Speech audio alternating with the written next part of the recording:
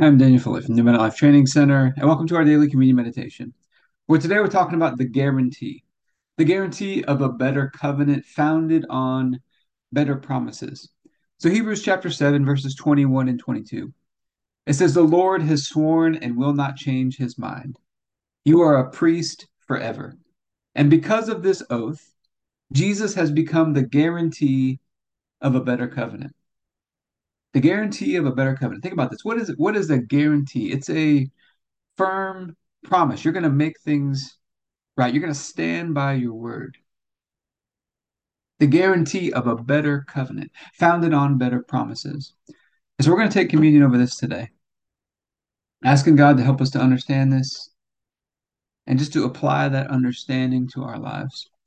Let's get started with our daily prayer, and then we'll get into our time of communion after that. Heavenly Father, I pray for everybody who's watching or listening, their families, their friends, everybody connected to them, and all of our church and governmental leaders.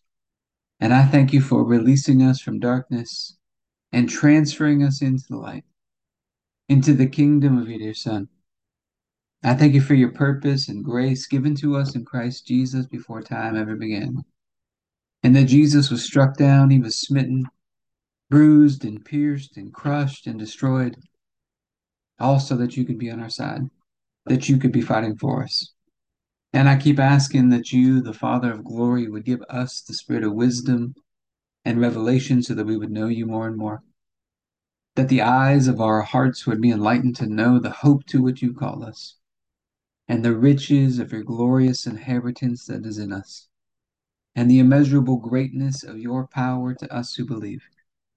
The same power that you exercised in Christ when you raised him from the dead, and you seated him at your right hand in heavenly places, far above all rule and authority and power and dominion and every name that is named, not only in this age, but also in the one to come. And you put all things under his feet and made him to be the head of the body, the fullness of him who fills all in all. And Father, I ask you to bless us and to make your face shine upon us. Let us find grace and favor in your eyes. Expand our borders and our territory. Expand our capacity to receive everything you've given us in Christ and to let it flow through us so that we do good and are a blessing to people all over the world. Send us opportunities to do good and be a blessing today. And help us make the most of those opportunities. Keep your hand on us and help us do today what's right and best in your eyes, and do it with peace and joy and confidence in you. And we ask you to stretch out your hand to heal and do signs and wonders and keep us from evil and pain. Through the mighty name of Jesus. Amen. So, Father, we're asking for your help today. You've given us this just amazing scripture, amazing promise today to look at. That you've sworn and you will not change your mind. Jesus is a priest. He's our high priest forever. And because of this oath, Jesus has become the guarantee of a better covenant. Father, help us to understand this, what this means for us personally in our lives, and take that understanding and apply it into our lives consistently.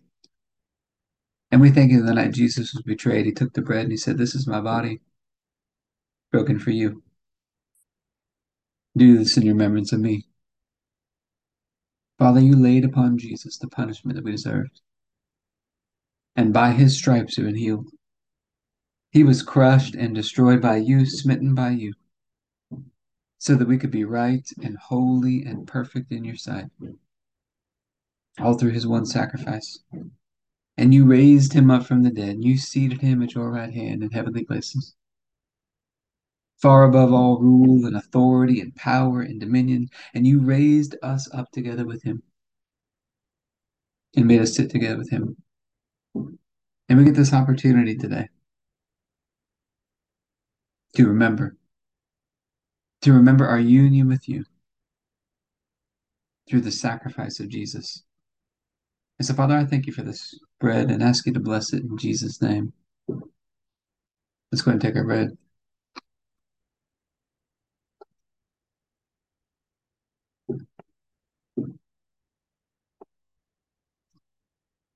Then after supper, Jesus took the cup. He said, "This is the cup of the new covenant in my blood, poured out for the forgiveness of sins for many."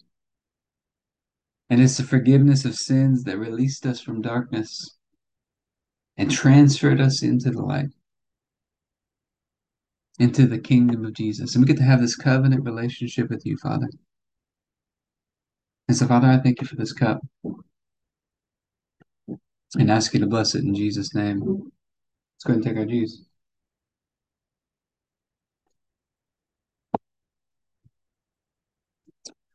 All right. So usually after a time of communion, we talk about some health and fitness tips because I think physical exercise is meant to teach us how to exercise our faith. Now, one simple habit we haven't talked about in a while is just stretching before bed. Stretching before bed. For all of you who maybe you wake up in the morning, maybe you're tight, you're stiff, you're sore, whatever those things may be. If you'll do some stretching at night before bed, you'll take that pressure off your body. It'll open your body up so that you wake up feeling much more free in the morning. Just a simple stretching routine before you go to bed every night makes a big difference. But I hope this has been helpful for you today. If you'd like to be a part of what we're doing in any of our programs or in the Abundant Life Blueprint, you can go to the AbundantLifeTrainingCenter.com.